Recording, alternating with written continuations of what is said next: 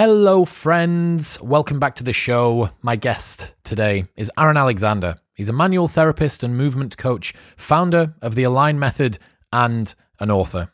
Health and fitness has been broken down into a very compartmentalized, reductionist view. Muscles are trained in isolation, mindfulness practice doesn't occur in the gym, and physicality isn't thought of when you sit down at your desk. I wanted to speak to Aaron to explain how we can take a global, aligned, macro view of our body's wellness to impact more than just how we look, but how we feel, think, sit, sleep, have sex, and everything else. I've trained with Aaron a bunch of times while I was out in Austin, and his view of training being a complete modality, one where you're trying to improve how you move on a daily basis by the movements that you do in the gym, is a bit of a departure from what I'm used to, and I really enjoyed it, so hopefully you take tons away from today. If you haven't already got the Modern Wisdom annual review template, then you can go and pick it up right now for free by going to chriswillx.com/review. It is the exact process that I use every year so that I review the last 12 months, learn the lessons, and then make a plan for what is coming. That's chriswillx.com/review. In other news, this episode is brought to you by Surfshark VPN. Secure your browsing online and get access to the entire world's Netflix library for less than $2 or £1.60 per month. You do not want your data to be able to be seen by nasty websites that are split testing you on prices for products that you are already buying, or from hackers that are trying to find your data and then sell it on, or just to steal your passwords. Also, you're already paying for a Netflix membership, so why not pay an extra £1.50 a month and 10x the amount of content that you have access to? If you are anywhere in the world, you can change your location and look at what that country's Netflix library has to offer. If you're anywhere that isn't America, America's Netflix library is completely unfair and has like every Marvel movie and tons more series. And if you're in America, you can come and check out what we've got going on over here in the UK, or perhaps some German Netflix. Also, it is 83% discounted with 3 months free and a 30-day money-back guarantee if you go to surfshark.deals/modernwisdom. You also get it on unlimited devices, so it can be on your laptop, your iPad, your phone, your TV even, so that you can use it when you're browsing just through your remote. Also, probably makes a pretty good last-minute Christmas present if you've forgotten to get someone something. Oh, here you go. Here's 10 times the size of your Netflix library. Surfshark.deals/modernwisdom.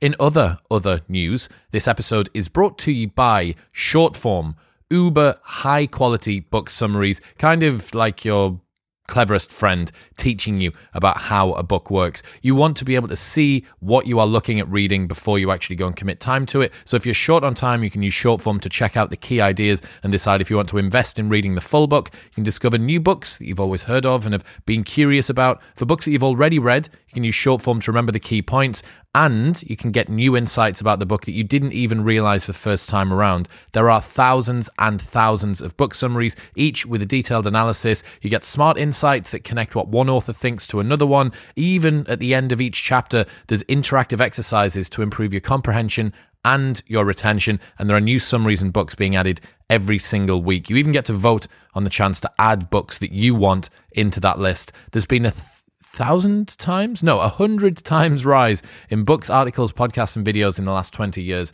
But your free time has stayed exactly the same. So you need someone that is going to help you to work out where to invest your time. And that's what Shortform does. Also, the next 200 people that sign up at shortform.com/modernwisdom get unlimited access for 5 days and a 30% discount on an annual subscription if you choose to stick about after that. No obligation. You can sign up and get full access for 5 days. But if you want to stick about, you get a 30% discount. And again, if you're looking to get someone a Christmas present, you can get them this immediately. It's valid across the entire world. You can get them it. It'll be delivered straight away. So someone that wants to improve their comprehension and get into reading, this is a perfect gift. Shortform.com/modernwisdom. And in final news, this episode is brought to you by Pure Sport CBD. The world's first nootropics-infused CBD oils are here, and their Unwind blend has just been restocked, ready for Christmas. So if you're struggling to switch off and sleep on a nighttime, this is a great place to start. 1,500 milligrams of CBD and valerian root and chamomile and vitamin B complex. It's an essential group of vitamins that the body needs every day, which helps to reduce stress and enhance your mood. They also have balms and roll-ons that have got CBD in them. They will help you to get rid of muscle soreness throughout the evening, and it means that your recovery will be improved in the gym. They also have the highest quality pure CBD from 1,500 milligrams all the way up to 3,000 milligrams, and each batch is double third-party tested by 2 separate companies. So it is literally the highest quality CBD that you can get. If you are anxious, stressed, or struggling to focus, Pure Sports Ultra High Quality CBD can help to relax your mind and soothe your body. Also, you can get 20% off everything, all full-priced items, by going to bit.ly/CBDwisdom. That's bit.ly/CBDwisdom, and using the code MW20 at checkout for a big fat 20% discount. Plus, it is international shipping for £6.99. So no matter where you are, you can get this direct to your door. bit.ly/CBDwisdom. But now, it is time for the wise and wonderful Aaron Alexander. Oh yeah, P.S. No episode this Saturday because it's Christmas. But Merry Christmas from me and P.A. Ben and Video Guy Dean. Very Merry Christmas to you all. Hope that you have a great day. Hope that you have a great weekend. And I'll see you on Monday.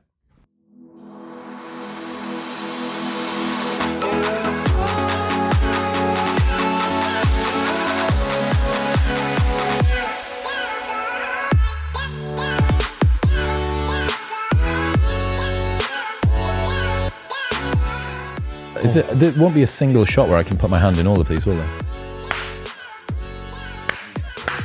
Oh, do you need to see it? I thought it was just an audio thing. Well, no, because what you're trying to do is you're syncing the audio with the video. You can watch it. Oh, I thought it was just an audio blip, but yeah, you're right. God dang it. What can I say, man? I'm not a videographer. No, but that's... I just like clapping. I just hear the Maybe clap. we both clap. Yes. Boom! All angles! Podcast We're time. in! Podcast time. Yeah, we're locked in. Aaron Alexander, welcome to the show. Christopher, thank you for making this happen. It's been a god dang pleasure getting to know you over the last few weeks. So good, man. Yeah. Yeah, the bromance has happened quickly. Bromance is real. It's got serious. Yep. Very fast. Yep, we're moving quick. How would you describe your approach to fitness? I've been very interested since I've been out here. We've trained a fair bit. We've done some sessions barefooted on it, doing sprint training and contralateral movements and all manner of different things that, as someone that spent a lot of time training, I've seen online, but I've not really been exposed to very much. And I'm quite interested to work out how you arrive at whatever view of health and fitness it is that you have. Yeah. So my first, thanks for doing this. I appreciate it. My background mostly was in manual therapy. Like my main field of specialty is working with people from hands-on body work. And before that, it was training. But my main interest really has been helping people come into alignment with their bodies, so that we can get them to a point that when they move through their lives, as they are breathing, as they're just living their lives, they can be almost self-organizing into a greater place of alignment, of balance, of homeostasis, just through their existence. And that sounds a little bit maybe like meta and out there. So specifically what that means is looking at what are the variables, the environmental conditions that are forming the body to fit into the positions that might create discomfort or disease. And so my approach to fitness isn't so much about what we're doing in a gym. It's more what we're doing for all the times that we're not in the gym. And I consider the gym to be, for me, the gym's like my buddy Kelly Starrett, who he did the forward for my book coming up. He calls it like classical ballet.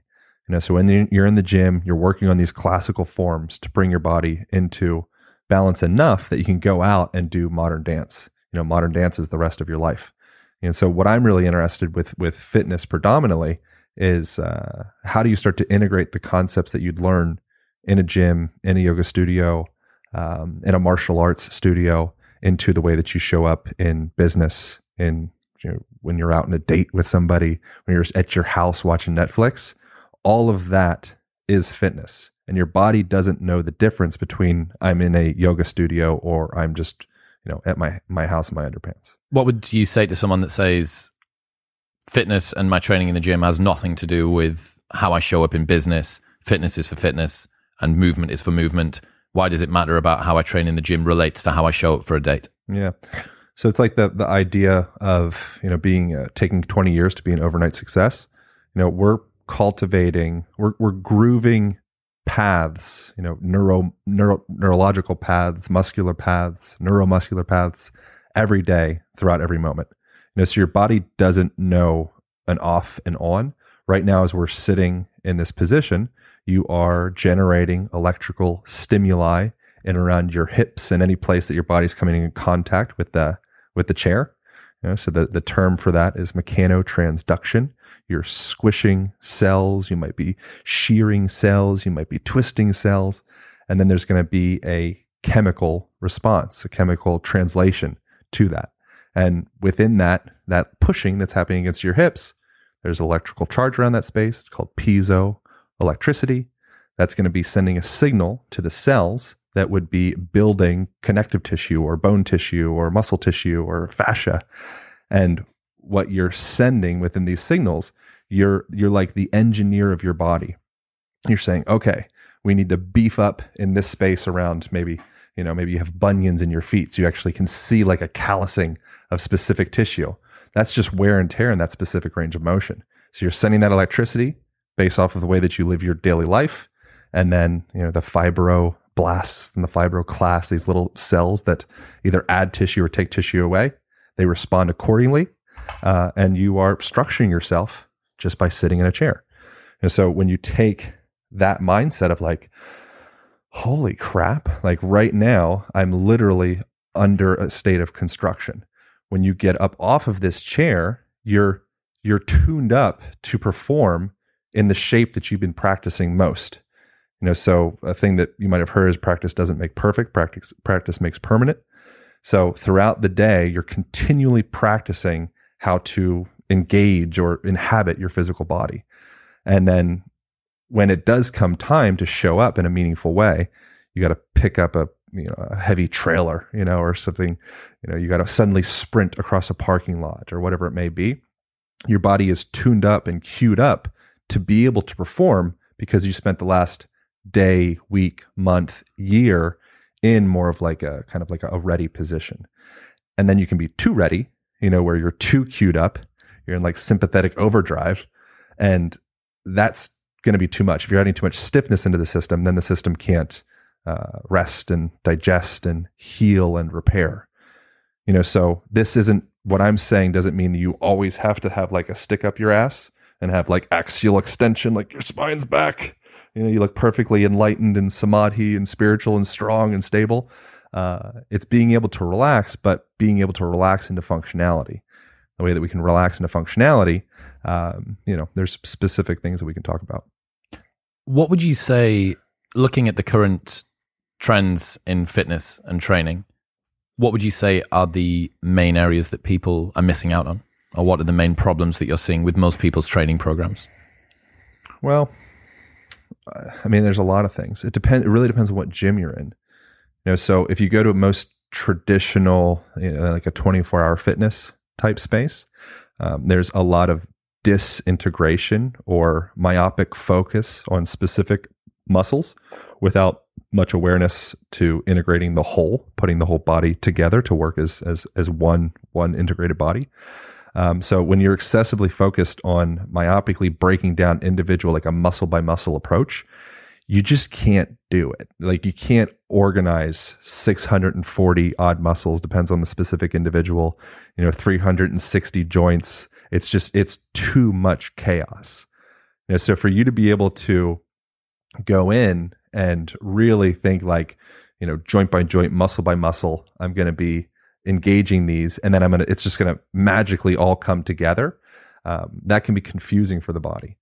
So what do you mean by confusing? It can be confusing for the body in the sense that if you don't train athleticism, you won't just self-organize and be athletic. Okay, so breaking the component parts of musculature apart Yeah. and training biceps and triceps and overhead extensions and chest press and blah, blah. Yeah. So if you're excessively aesthetically focused, it's completely fine. There's no moralistic judgment.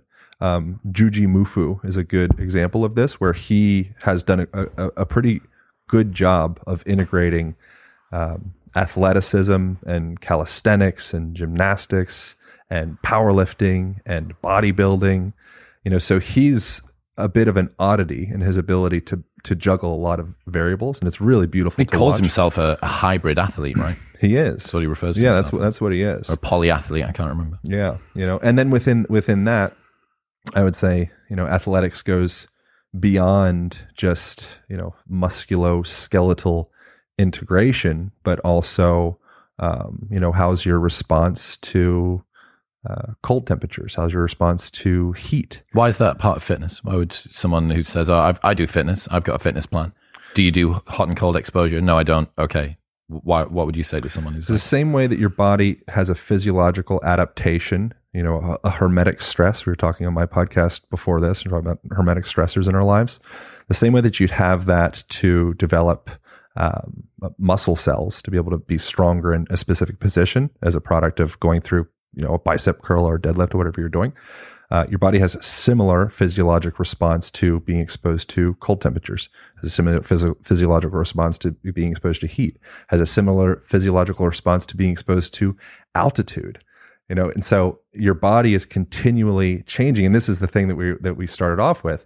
100% of the time you are under a state of construction, and all your body knows is environmental stimuli. So you have this amazing opportunity to, through exposure therapy, you can start to make yourself be stronger or weaker. So if you don't expose your body to enough exposure, in the form of heat, in the form of cold, in the form of heat, in the form of some type of hermetic stressor, then the body will start to atrophy because it's inherently incredibly lazy. And that laziness, it's like one of the key features in our capacities to survive. What would you say? Let's talk about some physical practices for a bit. Yeah. What are some of the physical practices that you think? I know that you're big into groundedness and getting hips below knees. That's one of them. Yeah, that's a thing. What about that and some of the other physical practices that you think people should just play around with a little bit more when they're in the gym? The sense of play itself is also another part of what I've noticed in the sessions I've done with you. Yeah. Is a rarity. So let's talk about that. Yeah. So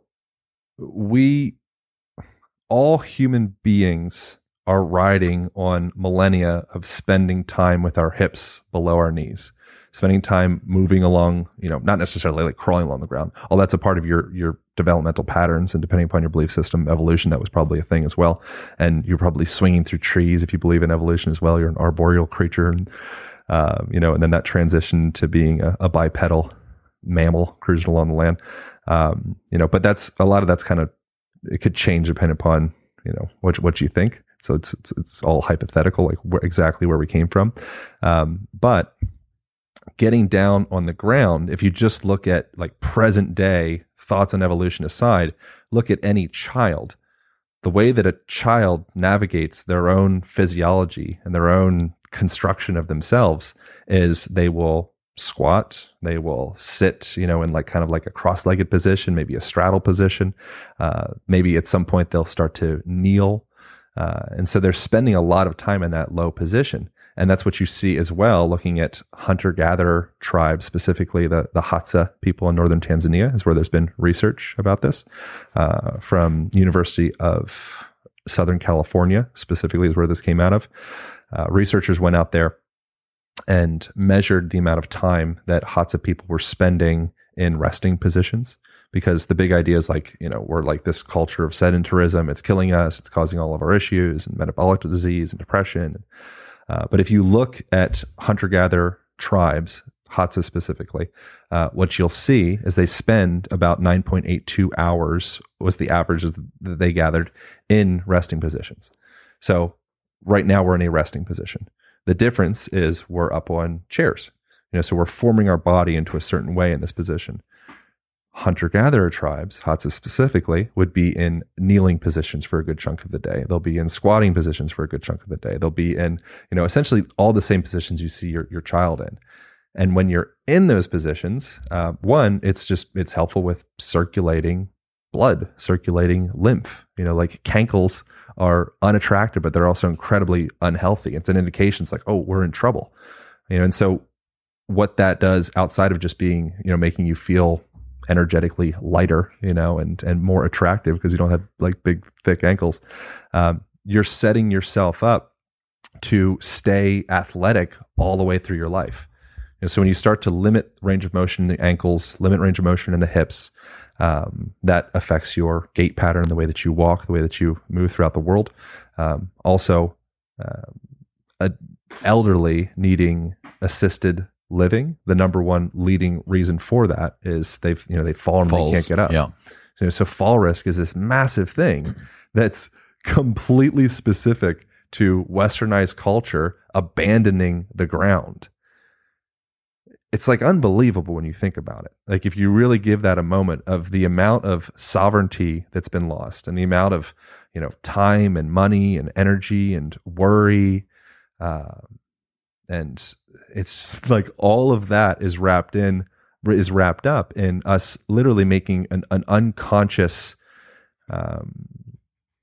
move away from where we came from, which is just naturally resting in those positions throughout the day. So what would be the prescription? Let's say that someone listens and they go, okay, yeah, that sounds good. I want to get rid of my cankles. I don't want to be falling and hurting myself when I'm 70 years old. Yeah. What's a good way that someone can integrate these practices into their day? So just changing your environment. So have you done one with Bruce Lipton? No. Okay. I think we've talked about him. I did a podcast with Bruce Lipton a year and a half ago or so. He's, has been massive in championing the concept of epigenetics, and how our environment changes our genetic outcome. And one of the things that he mentioned to me was, when he was studying cells in Petri dishes, if he wanted to change something about the cell, he wouldn't do anything specifically to the cell itself. It would be changing the culture that the cell exists in. So within your own body, if you're just focusing intrinsically on what's happening inside the body itself, that's a great start. It might get you somewhere, but until you actually change the environment that's forming the body and the mind and your perception of self and all that to fit that mold, you're just going to keep falling back into the same position.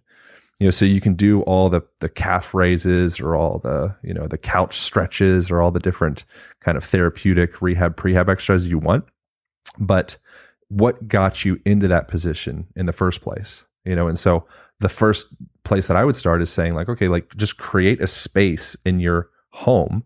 It could be in front of the couch, get yourself like a comfortable rug so it's inviting to get down to. You could put like self-care tools in your house, have like a foam roller lying around, or get one of those like percussor guns or, a softball to kind of do some myofascial release stuff on. Get some Moroccan poofs, or like floor cushions. So suddenly the culture that your cell is inhabiting itself within is shifted to invite the cell to create change in itself, just with these like really basic visual cues. So you walk into a space with a pull-up bar hanging through some doorway, just naturally, innately, you will have the urge to your arms like suddenly levitate over your head. Yep. You're like, oh, I'm on the bar. Like, what? How did that? It's like, it's magic. The bar is there, hands on the bar. Yeah. I didn't have to give you any reps or sets or tell you got it. And that's the element of play.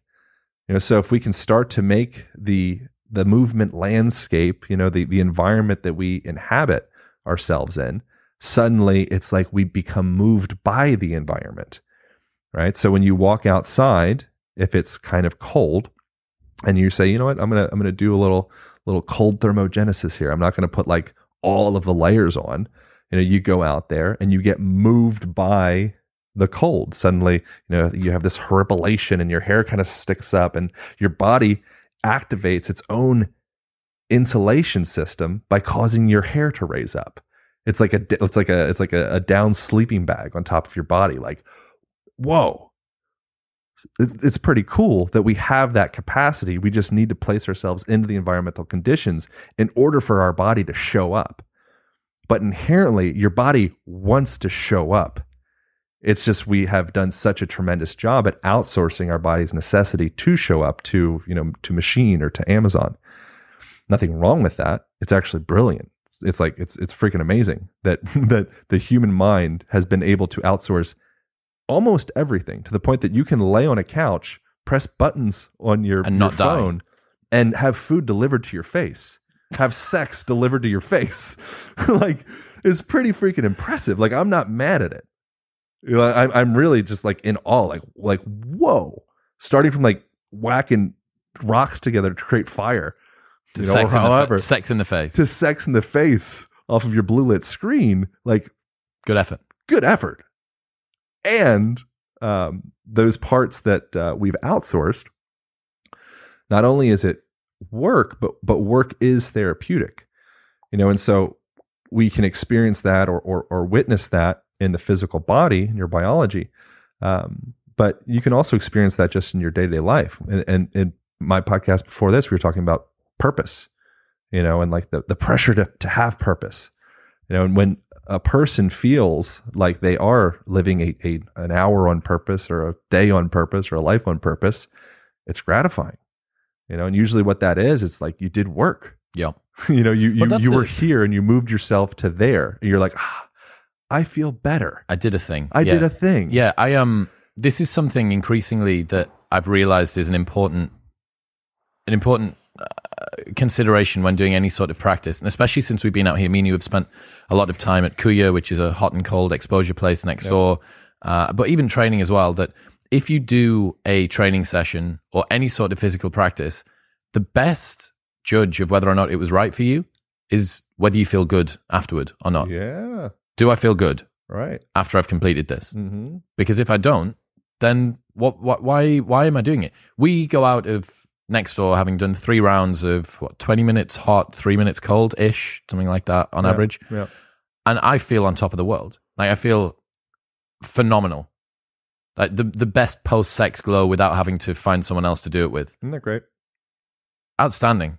Mm-hmm. Like, and that's just, you haven't put anything in your body, haven't taken anything. This is completely internally generated from doing that. And then the same with some of the sessions of training. I came up with this thing called the manopause, right? Which was toward the end of their 20s. I saw a lot of guys, myself included, having trained doing like bro split lifting for a decade, maybe because we wanted to get big and be attractive to girls or whatever. And then you'd realize, I get out of breath going up a set of stairs and I can't touch my toes anymore. And I'm pretty sure that my body is meant to do more than just bicep curls. And you start to revert back to other modes of training. So maybe you do Brazilian Jiu-Jitsu or Thai boxing or yoga or CrossFit or functional fitness or fucking running or athletics, whatever, right? Yep. And I found that my satisfaction after doing those sorts of sessions was so much higher. So much higher after doing that kind of a workout. And it just made me think how many people are doing a training modality that they really genuinely don't enjoy, and that the body is telling them that they don't enjoy, but that they just stick at it because, and this is probably correct, that something is better than nothing, but that if the end goal of your fitness is to make you be like a happier, healthier, stronger human being, then you can just use how do I feel post-workout as a pretty good judge of whether or not my training modality at the moment is working. Yep. Well, it's like we were talking about before as well. It's like you don't know what you don't know. So if you have been, whatever workout dogma or regimen you've subscribed to over the years, you kind of have, you're just like getting work in, just like getting it done. That's great. I'd rather someone have, thanks, you turned my gain up. Yeah, just a little bit. It was a little low on You're a little side. bit quiet. It's fine. Damn, I was noticing that the whole time. So some work is better than no work. But you can paint yourself into a corner with your work that eventually you might have to reverse engineer to get yourself out of that corner. What do you mean? So say Ronnie Coleman would be a great example of this. Have you watched any Ronnie Coleman stuff? It's kind of sad to see him now. Yeah. Super sweet guy, like really like beautiful heart. I don't know him personally, but I've spent enough hours watching like, Yep. yeah, exactly. I'm like, he's like a sweetie, but he would be a great example, of he did it, he like goal arrived at, smashed the goal. The only thing that he ever regretted in his entire bodybuilding career was not doing 800 for 5. Right, exactly. So he did it for 2, and he was adamant that he could have back squatted 800 for 5 instead. Right. It's like, I knew I had another 3 in me. Yeah. Like, Ronnie, you're bedbound with 75 steel screws in your spine, and you live on the highest dose of painkillers that is legally allowed. And your one regret is that you didn't do 800 for 5 instead of 800 for 2. Yeah. Yep. So for him, he won. Like ultimately, it's all perception and filters, and it's like, what are your goals? So I think the first thing for someone is to have a definitive goal of what it is where do you want to arrive? And I think it would behoove people to draw beyond just where do I want to arrive aesthetically, but also coming from a place of feel. So how do you want to feel in 1 week, 1 year, 30 years? What are the values that are actually, in fact, the most important for you? And I think if a lot of people are honest or really feel into that question, you probably want to, you don't want to feel a bunch of pain. You want to feel light in your body. You want to feel flexible in your body. You want to feel maybe adaptable. You want to feel strong. You want to feel confident. You want to be able to play with your kids or your grandkids or be able to get down and pick up a dog. Like those things matter. So I would think about how do we start to reverse engineer a program to make sure that we have some of those staples ingrained into the system. And what that's going to look like is you're probably going to be walking. You're probably maybe going to be like lunging, keeping that spaciousness open in and around the ankles and around the hips. Keeping flexibility and adaptability throughout the spine. When the spine is impinged, or impinge is a fine word for it, or off neutral, be another way of saying, it feels unstable, it feels unsafe, it doesn't trust you to be strong. And so if you're moving through the world in, say, like a forward head posture type position, or your shoulders are collapsed forward, or you have excessive extension in the lower back and the lumbar spine, that's sending the signal to your central nervous system that it's not safe to go, deliver power through this system. Yep. Just switches it off. It just switches it off. Super amazing. Like you're like, thank you. Because I'd much rather I have some type of parent figure for the function of my nervous system. Yep. Because I'm not responsible enough for that. Mm-hmm. It's the same thing with breathing. It's the same thing with cardiac function. It's the same thing with lymphatic function. You're not responsible enough to govern all of these systems. So you have to have the quality control manager that oversees it all. Yeah. So if you're wondering why maybe you feel stiff chronically, or maybe you feel like, man, I've like reached this plateau and I just can't go beyond it, there could be a conversation around joint balance or centration. Centration just being a 50-cent word for balance, really.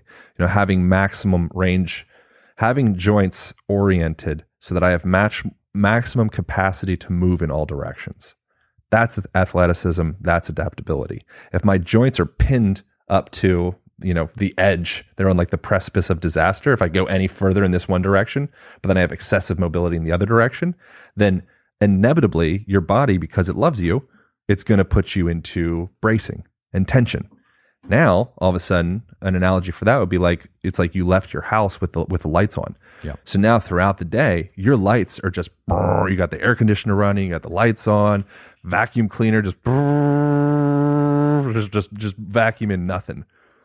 Because your body's like, you're like, it's holding that, it's holding itself together, because ultimately it's received the message that if it lets go, that would be unsafe. There's a good story that Stu McGill uses about one of the world's strongest man events from a few years ago. And I want to say it was either they were back squatting a car, or they were overhead pressing, like axle pressing a car. And he said if you watch the event, you can see the rep before the guy is about to fail. It was back squatting. You can see the rep before he fails. Every single person, and this is true, you can go back and check it. Every single person, when they reset from the penultimate rep before they fail, all of them take a big breath in and just shift their hips a tiny little bit. Yeah. And he's like, that is the spine saying, buddy, you've got nothing left in the tank. We're done. Yep. So I'm going to kill the power. Yep. Mm-hmm. And then when they go to power out of the bottom, maybe their legs have got something in it, but the spine's decided to pull the kill cord. Yeah. And there's just nothing left. So let's say that somebody that's listening does a lot of training and they think, right, okay, Aaron, this sounds great. Like I need to be functional. I should move in a more holistic manner. I like the idea of creating an environment in my house that kind of engenders a parasympathetic, very calm, self-love, self-work kind of environment. What else can I do? Like, give me some practices, give me some takeaways that I can do to encourage a more holistic, aligned body protocol. Yeah. Well, so two of the things we mentioned is just orienting your space so that you just get your damn hips below the height of your knees every now and again. Like, just get yourself down there. So that's in that sort of upright squatting position. And I notice that you do that. Or anything. You do that sometimes leaning up against a wall. So someone could just get down off the couch and then just lean up against the couch in that bottom of the squat position. Yeah, absolutely. Yeah. Just and then so a part of that as well is per mentioned before, like engendering a bit more of this nature of play into your life, inviting that into conversations, not being so damn stuffy and serious. The way that we communicate to each other, if you look at, and this is going out of this is kind of practices that are in the book, or at least conversations or philosophies of the book. Different cultures gesticulate. They use their hand gestures or facial expressions more or less than others. So you go to Italy, suddenly it's like you're out here and here and here, somebody grabs you by the shirt, like pulls you in. It's like that's just how we communicate. Like I'm just expressing, And you maybe go someplace else, maybe like I don't know, someplace in the United States, or maybe like a Muslim culture would be different, than like a Buddhist culture is going to be different than each place has their movement signature, and there are implications and repercussions of each of these, and it's like what do they call it? The French paradox. It's like, how are these damn French people eating all these baguettes and they're still like pretty darn healthy? How is it that they manage to eat all these baguettes and they're healthy? I think there's a lot of elements in that. I think community is the main one. I think people run on community. We run on purpose. We run on community. We run on the sensation that I've got your back, you've got my back. And I think that when we have that sensation of safety, again, safety, central nervous system, neutral spine, right? When we come into that place of feeling safe with my community, it allows me at a neuromuscular, cellular, like all the way down into ourselves level, to be able to relax, to be able to breathe, to be able to, have that. So I think the French paradox has a lot to do with people just getting out and eating together and drinking together and smoking cigarettes and, whatever brings people together. Like I would take a smoker, ideally like some organic cigarettes that are just mostly exclusively tobacco and not a bunch of chemicals, that gets them to go outside and take a walk and connect and have a shoulder to lean on and get some natural sunlight exposure to their eyeballs and maybe get a little cold thermogenesis or maybe a little heat. And, they have their vice in quotations. I would take that person over the orthorexic person. What's that? Orthorexic is a person that's has an unhealthy obsession with health. Okay. I'd take that person any day to be on my kickball team, to be on my, my business, the person to be in my, who's obsessed with health but spends all of their time on their own, staring at the screen and never getting the hips below their knees and doesn't have a culture and doesn't have community and doesn't have support structure. Yeah. So again, I'm not advising that people take up tobacco. But if you look at that tobacco, what is it? The tobacco, in the last conversation, we were talking about dogs. You're moved by your dog. Dog comes into the room. You don't just sit there aimlessly, kind of like monk-like staring forward. You react and engage with the dog. So suddenly your facial patterns change, and suddenly your voice tonality might change. There's Stephen Porges. He's a guy that came up with the concept of polyvagal theory. He calls it your voice prosody. So when we're communicating, we're literally tuning each other's nervous systems based off of the tone of our voices.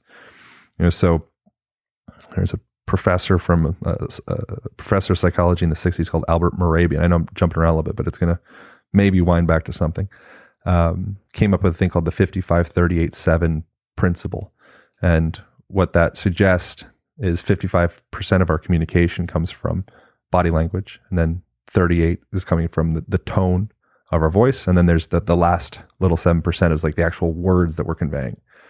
So if there's incongruence between what the body is saying and the words, with at least, I think unless you're a complete dummy, I think it's higher than 93%, but you're going to trust the body 93% of the time.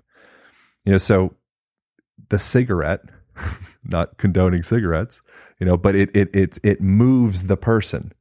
Say, I got the cigarette. Okay, we can't smoke inside. I'm walking outside. Dog comes into the room. If you're like a large, an overweight person that's stuck in your house staring at TV all day long, stressing out about the computer, one of the healthiest things you could probably do for yourself is just start by getting a dog. Buy a fucking dog, man. Get a dog. You're doing all this stuff. You're getting your protein shakes, and you got your creatine, you got your glutamine, you got the trainer that you go see 3 times a week. And, none of them are going to create the difference that would manifest in your life by having that accountability and that relationship with that dog. And that's, not even, it's excluding all of like the immune benefits of a dog we were talking about this as well, bringing nature into the house.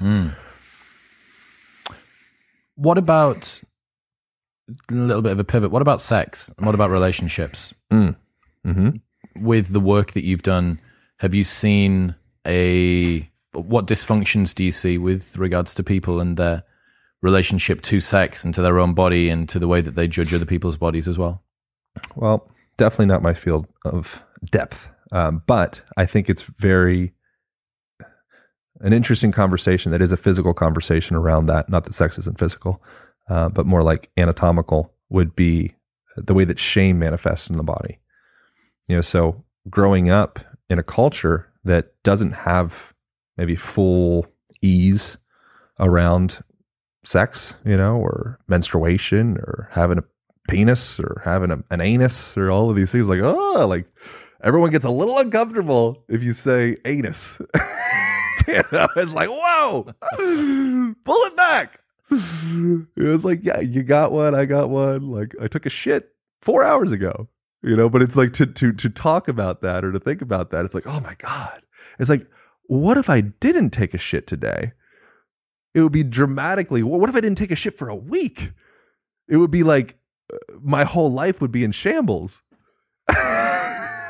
And so I think sex is one of those things where it's like our nether regions, that part of our body, we're not really inculcated, for the most part, at least I wasn't, into a culture that has a lot of acceptance of those spaces.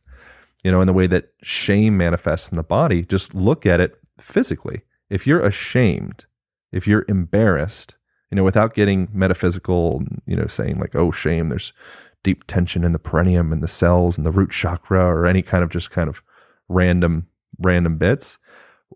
Feel in your body, what does shame feel like? Like for you, if you suddenly like a tightness. It's like a sort of a stiffness and a tightness in the stomach, in the head. Yeah, or maybe a collapse could be a flavor. Folding forward. Yeah. Right? What does pride, what does strength feel like? What does sadness feel like? The whole gamut of emotions.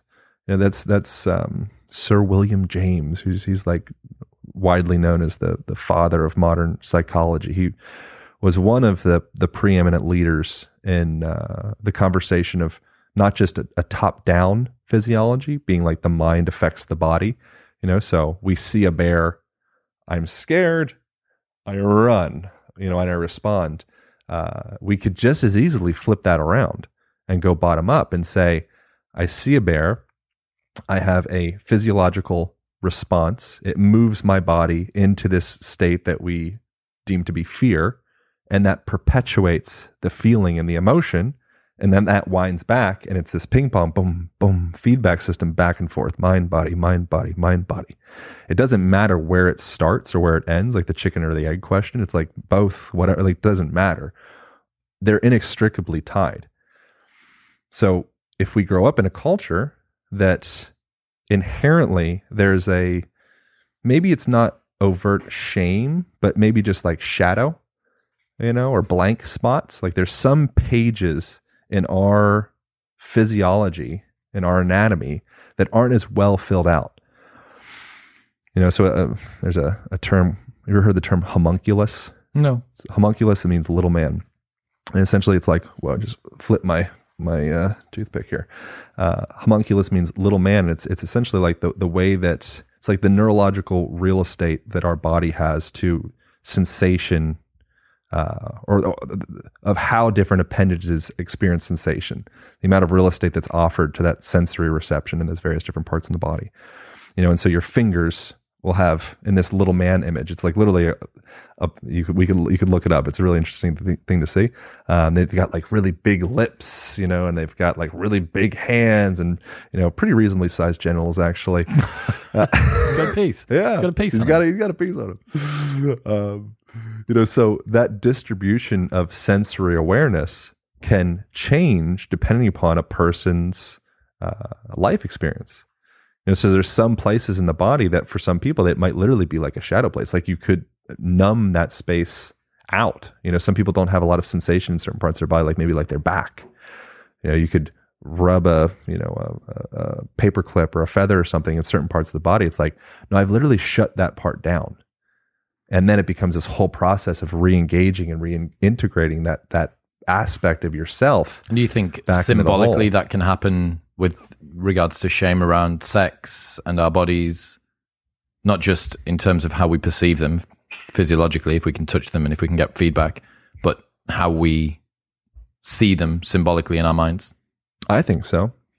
What do you think? Yeah, certainly, man. I mean, definitely since being out here in Austin, like people here have got some people here have got a very liberal, very open relationship to sex and sexual practices and talking about sex. Far more, I don't know whether it's a British thing, maybe it is a little bit, but far more than I've been used to in the UK. And I'd say I'm, relatively open about being happy to talk about things that have gone well or badly or that I'd like or don't like during sex. But fuck, out here's another level. I don't know whether that's... And just because you talk about a thing a lot doesn't mean that you have a healthy relationship with it. Oh, yeah. But I mean, this not being able to talk about it at all probably isn't a sign of a good relationship with it. Also not. Yeah. So, yeah, it's been interesting being out here. It's the flexibility. Again, it comes back to adaptability and flexibility. If something makes you uncomfortable, if I say a word, any of the words I said previously, and you go, oh, yeah, a little bit, yeah, just a little bit, you're like, cool. That's a place that there is, if you choose to take it, an opportunity probably for you to uncover some, internal impingement. You don't need to address it, but it's there. If someone pisses you off, or if someone makes you feel a way, it's probably some reflection back into some insecurity within yourself, or else there wouldn't be a charge around it. What are you working on at the moment, personally?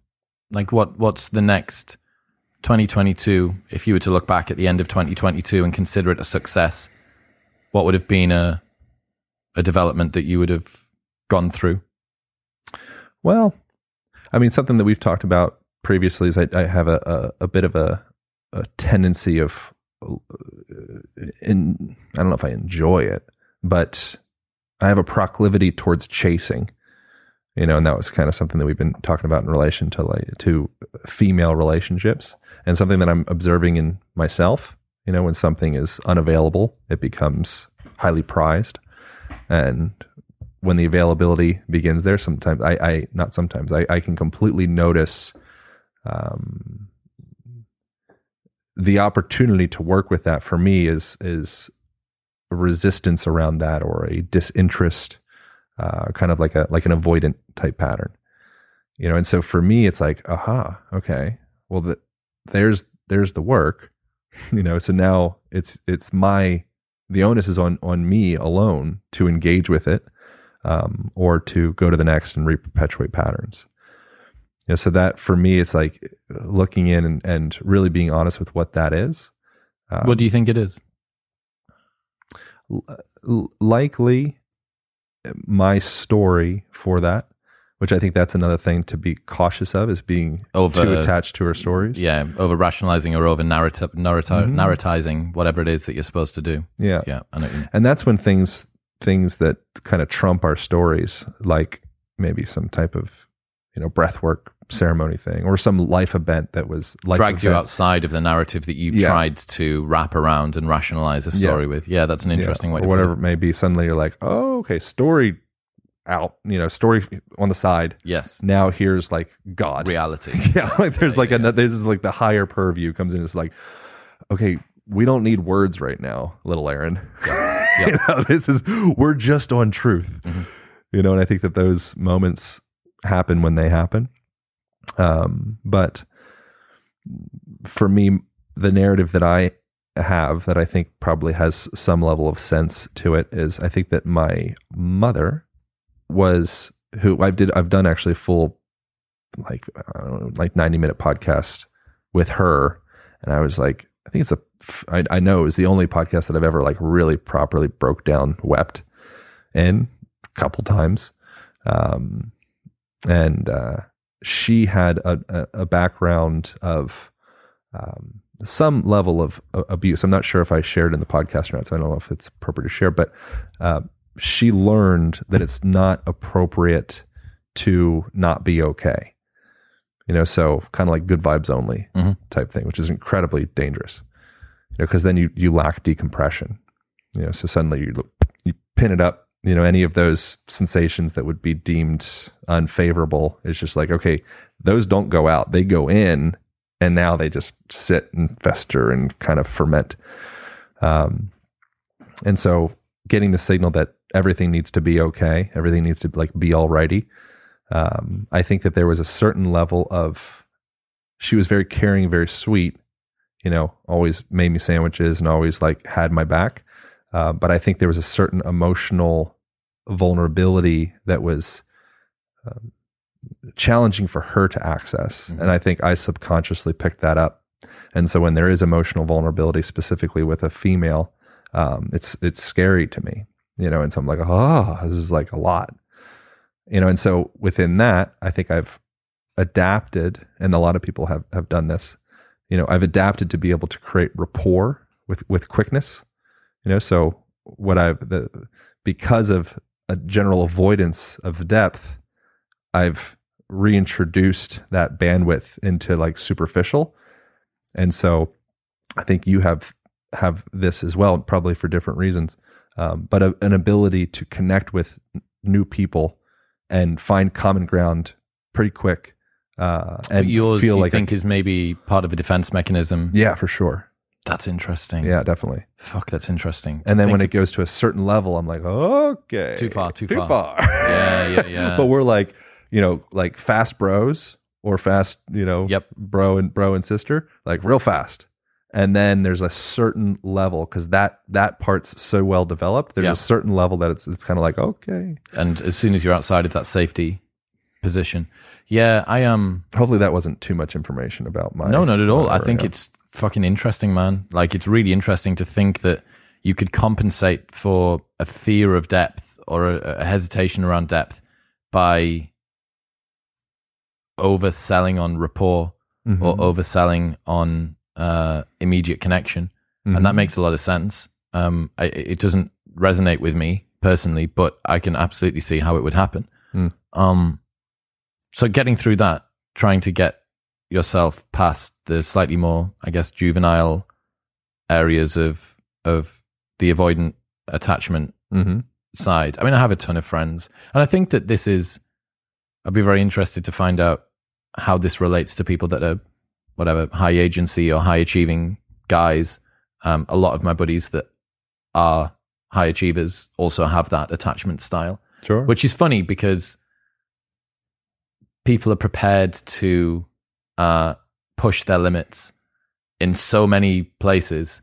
You know, if we needed to do a 24-hour workout or an unbelievable sauna and cold session or whatever, like pick whatever challenge it is that you want to do. And yet there are these sort of deep, dark holes that sometimes don't get uncovered quite so easily. Maybe they're a little bit more difficult to see what's going on. Maybe they're just an area of the territory that we can't get rid of as simply. But it is strange that There's nothing to get rid of. Okay, to deal with. I know that perhaps. you heard yourself probably as you're saying that. Yeah. Yeah.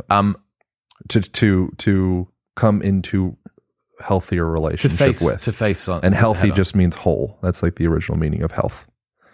Does it? Yeah. Okay. Yeah. So whole, coming back to the body, integrated. So if I disconnect the parts, I got my bicep brachialis and I got my triceps and I got the multiple heads of the quads and I got, really specifically breaking down those individual points, that can potentially lead to a disintegration of the whole body working together. And then that creates, cacophony. But there's something about the fact that a lot of my friends that can push themselves in many other areas still have as their one of the final bastions of challenge is their avoidant attachment. Oh yeah, it's the big one.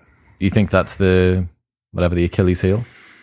It's not everybody's got their own thing, but that's, I think relationship is one of the ultimate reflections upon yourself, and getting into deeper awareness or more authentic awareness with your relationship to your parents. And I think a lot of it comes back to that. You're like, oh, okay, interesting. And so if you do if you do play the game and you actually say like, cool, like, all right, pushing chips in, and actually be there for it. Yeah. I mean, if you really, how many people really want to look at themselves? Like, I think we all say that we do, but I think the only reason to be afraid of a psychedelic trip or maybe a relationship or, psychedelics are another really good example of that. Like, I think a bad trip, most people that I've talked to that have had bad trips, like I've had things that I've deemed like, oh, that felt pretty like bad. It was just an exposure to some aspect of myself or my orientation to the world that I was uncomfortable with and I didn't want to look at. And I was in that time, in that moment, I was kind of almost felt like forced to be in that space to say like, okay, here you are. Here's your relationship with, fill in the blank, whatever the thing is. And then wanting to get out. But the way to get to the other side of that and to, finding like healing and ease and, all of that, holism, health, is through it. And you can either, wrestle the relationship or wrestle the mushroom or wrestle, whatever, which you will not win. I've tried. Like, I've had I can guarantee it with the mushroom. Yeah. You will not win. The analogy that I used was it's like being sat on a firework, and as you try to steer it to the left or the right, it goes yeah, and just spirals off. It only makes it worse. Yeah, it only gets bigger. Wasn't a good strategy for me. It's like what's the gal with the snake heads? You chop off Medusa. the snake heads. Is that one? She's got like tons of snake heads. You chop one off. Hydra when you. Yeah, it's the Hydra. Yeah, it's the Hydra. Yeah. So ultimately, I'm trying to, hopefully not getting like excessively metaphysical or esoteric, but ultimately, I think a relationship is an opportunity. Just like the mushroom thing. Surrender. In my experience, surrender has been the ticket to ease, like not fighting, in that moment, it's like, cool, whatever the thing is, you don't need to fight. And It's interesting. Have you had that experience with yourself at all? Wrestling a thing, and instead of fighting the thing, coming to a place of just like, you know what, take me.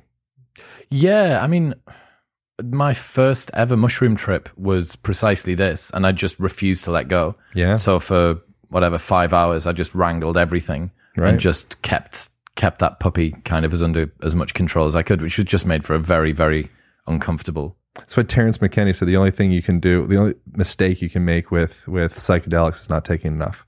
Well, that was 5 grams for my first ever time. And even with that, I was like, I'm a fucking wrap you up in a big prison and see if I can hold on. Yeah. And I pretty much managed to, which was just like looking back. But then you're not exactly super lucid at the time. Yeah, I don't know, man. I certainly resonate with when you think about being in the body, right? And you notice that you've been sat in a meeting or in a situation with someone and you've been tense, and then you kind of check in with yourself and you Mm-hmm. and everything just eases up a little bit, or you open your gaze. The best cue that I've learned about this, I learned this year from an embodiment coach, was about just using the peripherals of your vision. Yeah. So just using that open gaze. And man, I love that cue so much. It just reminds me that, look, there's so much more going on. You do not need to focus just there. You can have all of this beautiful vision outside of you. Yeah. There's a whole chapter in the Align Method book about that. All right, tell me. Andrew Huberman, who he's popularized a lot of these conversational essays, and he thankfully edited through the whole thing for me and kind of like pointed me in the right directions of that. And I owe so much to his mind and his research. But yeah, I mean, the way that you use your eyes are continuous with your central nervous system. So similarly, this is one of the things I was going to eventually likely get to in relation to environmental conditions. Changing the visual environment isn't just adding visual cues that cause you to do what would look like mobility or exercise. It's also changing the visual environment in the sense of like, open some windows. Ideally get full spectrum light into your eyeballs, so it's not just when you're looking at light through windows, it's going to be blocking some percentage of the either UVA or UVB spectrum out. And being able to relax your eyes and awareness that when I am in that panoramic, like I'm just taking it all in, that lens of perception, it's sending a signal into the rest of your physiology, which is probably an anchored pattern for, again, millennia, back like, generations, like forever, that when you are just taking it all in, just spacing out, probably almost never in history have you just spaced it out and taken it all in and been under attack, right? And so it's a similar thing and then when you're myopically focused in, suddenly, okay, cool, we're taking it all in. We're just gathering information about the whole, or maybe not gathering information, screw that. We're just basking in the moment. We're fed, we've hunted.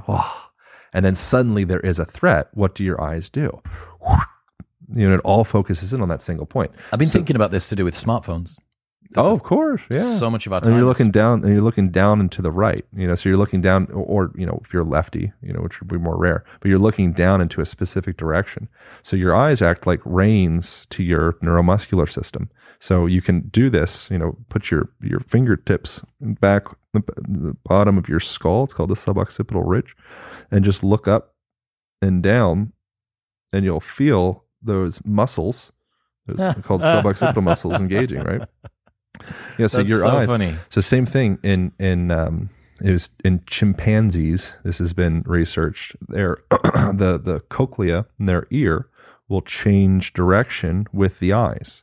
So when you are looking to the right to some potential threat or whatever the thing is, literally even their auditory system. Oh, so their hearing opens up as their eyes move almost. It will orient towards that thing. No way. Which is kind of an interesting thing for people that are like, into jiu-jitsu and wrestling and have like cauliflower ear. I wonder how that affects things. But yeah, man, your visual system is so deeply tied into your sense of either, alertness or, executive function, get her done, or relax, digest, rest. So that's in the book, in the Align Method, the Really, the intention of it isn't so much to have like a step-by-step method. It's more, a philosophy to reorient the way that a person engages with their body in any situation. So are you familiar with Viktor Frankl? Yes. Logotherapy, man search for meaning. One of the things that he said that I align with is that he said he's more like an optometrist than like a psychologist. So he's just working with people's perception of the world. The way that they process information, their filter. And so I think that that's a really valuable approach to one's fitness. Fitness isn't a thing that I do. Fitness is a thing that I am. So all the time throughout every day, they're all a bunch of opportunities if you have the education on how to engage with those opportunities. So you're just filled with these fun levers all over your body. So your eyes, they will change the way that your mental emotional state based off of the way that you use them. If you have that information, you can leverage it. Same thing with your auditory environment. Same thing with your, the sense of touch. Certain sensations or textures will make you feel one way. Certain sensations and textures will make you feel another way. Your visual environment. An interesting thing that you have to fact check this one, but I heard with real estate, if you're selling a place and you have like pointy plants out front, that sends an indication to potential buyers to stay away. No way. I mean, you got to look it up. There's a whole field of study you'd probably appreciate called embodied cognition. Embodied cognition essentially is the way that we think and feel based off of our physical experience. So I'm sure you've heard of like the clipboard studies. Where if you give somebody your resume and it's on like a big thick beefcake clipboard, they're like, oh fuck yeah, like this guy's really knows. He's serious. He's stable. He's supported. I like this guy. Right. And so that's that tactile experience of like, man, this guy feels like, I can trust him. Right. Same thing with, people that tend to be taller, or, lower voices is something we were talking about before. It's like, there's something trustworthy about that. Like, it feels powerful. Like they might just be a tall asshole. Like it doesn't necessarily mean anything, but the way that we cognate that, or our embodied experience of that is like, oh yeah, I trust it. Same thing with if we have a cold beverage and someone goes into a job interview, or a warm beverage. If right now we had icy, whatever, some lemonades or something like that, but like icy cups, based off of research, we would perceive this experience as being a little bit more. That's why I was noticing the temperature of the room. We perceive this experience as being a little bit kind of like more closed, a little bit colder. If you give me like a hot cocoa and it's warm and we got a fire going in the background and we can hear the crackling of the fire, suddenly that's changing my perception to say like, wow, man, I just feel so safe here. There's something about you, Chris, that makes me feel safe. It's like, is it me or is it just the environment that we're having this mutual experience? Shit's crazy, man. This more holistic view of the body overall and of fitness is something that, I don't know, maybe to you and maybe the people that you're speaking to, it's kind of, how would you say, obvious, or it makes a complete amount of sense. But to me, this is like an entire new world. Like That's great. A whole new world. It makes sense though. It's simple. Well, the human system is one thing altogether. It's broken up into component parts, but working on each component part without taking into account all of the other things doesn't really seem to make sense.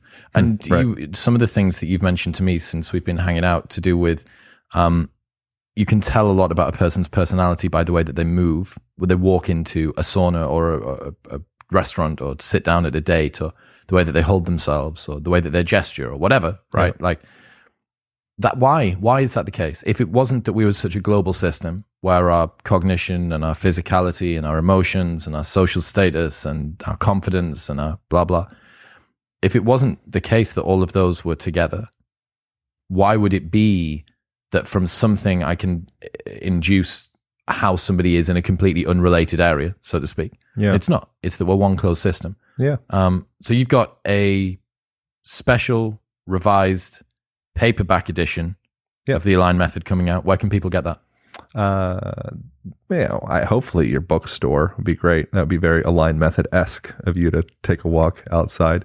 Ideally remove sunglasses, get full spectrum light. There's a lot of British people listening. They don't need sunglasses at the moment. Yeah, right, exactly. I mean, it tunes your neurochemistry. That light penetrating your eyeballs. A reason that I know that was a cue to wrap up. So don't spout more factoids. Fire away, man. Factoids. We're here for the factoids. Fucking keep them coming. But you're a big reason that such a high percentage of people are becoming myopic. Specifically like China, something like 93%. Like a really high percentage of adolescents are becoming myopic. Same thing. How do you define myopic? Nearsighted. Okay. Yeah, we see near well, far not so easy. So one potential conversation there would be that we're just practicing nearsightedness all the time. So those ciliary muscles and all the muscles that help change the shape of the lens to be able to refract that light so it comes into clear vision. We're like, well, you're only using the close ones, so you're going to have a problem with the other ones.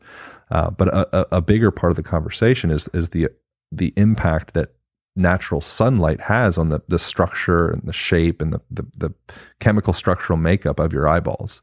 So sun, it literally, the exact process I can't go through because that's not like my specialty. But sun literally, it changes, it's a physical thing. It's like a nutrient, and it changes the structure and the makeup of your eyes. And so when you're going outside, it's not just like relax the eyes, it's an opportunity to downregulate the nervous system or calm the freak down. It's like you're nourishing the structure of your eyeballs through that exposure to the sunlight. So sunlight, it's so healing in so many capacities. And I know I didn't, break down exactly what's happening within that system. So maybe come back. I'll go deeper in the research of what that system is exactly. But experts pretty much unanimously align that sunlight, it changes the structure and the makeup of your eyeballs. And so you need it for healthy eyes. You need it for healthy everything. Doing a morning walk here in Austin, because the weather tends to be, it's a bit muggy sometimes on a morning, but maybe 50% of the days it's sunny. Yeah. A morning walk with sunshine is so good. I always do the walk anyway, but in the UK, if I was to do it at the time I'm doing it out here, it would still be dark. And that infrared light specifically in the morning, you're setting, and I think a lot of people listen to this by now they know about this, but you're setting the circadian rhythm for the rest of the day. So when you're waking up, that light when the sun's first coming up, it's tuning your whole neurophysiology, your neurochemistry, your hormones, your endocrine system to be alert, to be up. It's like this. It's like it's a bookend start of the day. I only learned recently that the reason that we get a burst of energy after the lights go out is that would be adaptive for our ancestors to get themselves home while the sun was setting. That's cool. I never heard that. So this is in Johann Hari's Stolen Focus, which is coming out in the new year. It'll be really good. I've read half of it. And he mentioned that one of the reasons that we're struggling to have attention at the moment is because of a lack of sleep. And the lack of sleep is partly due to the fact that we use blue screens at night. But what is the reason that blue screens have such an effect on our energy levels and our ability to fall asleep easily? And one of the proposed reasons for this is that when we go from light to dark, our bodies get a kick of energy. Why would that be useful? Well, if you're out hunting or not in your cave or not at your camp, it would be pretty good for you to just get a little extra kick. I've had that experience many times, like camping or, rock climbing or something where you're out in the woods and the sun goes down. You're like, we got to go. Yep. And suddenly we're running, and you get that full sympathetic burst. Response. So like, we got to get to where we're going. I never thought about that. What Johan's saying is that, let's say that you're using your phone and watching Netflix until you go to sleep. And then precisely at the moment when you're about to try and get sleep. a little juice up. Precisely. That's really fascinating. Some interesting stats around e-readers that it doesn't seem like they have the same sort of response. Yeah, they're not emitting that light. I need to speak to Huberman about that. But I don't think that they have the same effect. The other thing that's interesting that I wanted to mention in relation to eyes that I think is just so cool is that humans are one of the only mammals to have white scleras, that the white part, so we can see the orientation and the positioning of our eyes. It's called they call it the eye coordination hypothesis, I think is it's so that we can see, other people can see what we're looking at. Yeah, and so the potential suggestion for that, like an evolutionary adaptation, would be to be able to signal to each other for hunting. And so you'll see this, and the reason that they would suggest that is you see this with certain dogs, so like more like pack animals. They also have that indication to be able to see where their eyes are oriented, and then also to be able to see the wellness of a person. So becomes interesting in the whole, like the year of the lockdowns and everything. It's like we're pretty good senses when someone's unwell. Yep. Like, and that's body language, that's voice tonality, that's reading the scleras of somebody's eyes. That's, we go Chinese medicine route and, see they have like some furry stuff on their tongue or their cracks in their tongue. We have all of these millions or billions of bits of visual information and olfactory information as well. And the way we smell, suggesting whether that person is healthy to be close to. Somebody has terrible breath, you're like, get the hell away from me. Terrible body odor, you're like, please don't give me a hug. No, thank you. If someone's sniffling, you're like, not interested. If someone's got bloodshot eyes or they have like yellow eyes, you're like, I don't know what's going on. Is this hepatitis? Is this like, there's something going on here. I would love for you to visit a doctor. I love you, but you need to go. Like, you got to sort this out and then come back to the tribe. And then even if within yourself, if you are that guy or that girl, you're like, okay, I need to pull myself out of the tribe. Self-regulatory. I need to sort this out. And so our subconscious intuition is just so fucking cool. We've just learned to, kind of outsmart ourselves. And you will never outsmart yourself. It's the same concept of trying to put together your 640 muscles and your 360 joints. You will not be successful. But if you allow yourself to kind of listen to that inner wisdom, and the integration of the inner wisdom and the modern wisdom, ultimately the modern wisdom would be that inner wisdom. I think suddenly it's like maybe surrendering to that, which is a surrendering term. I think that can be kind of funny for some people. But behind that, I think that's where true wisdom is. Aaron Alexander, ladies and gentlemen. Align podcast, Align method book. Everything will be linked in the show notes below. Any other stuff that people should check out? No, I think that's it. I mean, thanks again for making this happen, man. I really enjoyed this. That was a really fun conversation. I appreciate the way that your mind operates and the way that you create space for other minds to turn the way that they do. So thank you for creating the space for this. Go check out the Align podcast with you. I really enjoyed that conversation. Yep. Another one they could check out would be the Bruce Lipton conversation if they want to go deeper into some of these topics. And then the Align Method book is coming out January 11th. And so they could get it. This is before that. They can pre-order it. It's on Amazon or Barnes & Nobles or whatever. And I think that's it, man. I appreciate you. Awesome, dude. First of many. Yeah, let's keep doing it. All right, over and out. Pow-pow!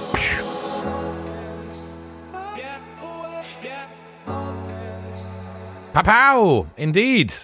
So good. So fun speaking to Aaron. We really got on well while I was out in Austin. I miss him already. The bromance. I miss him.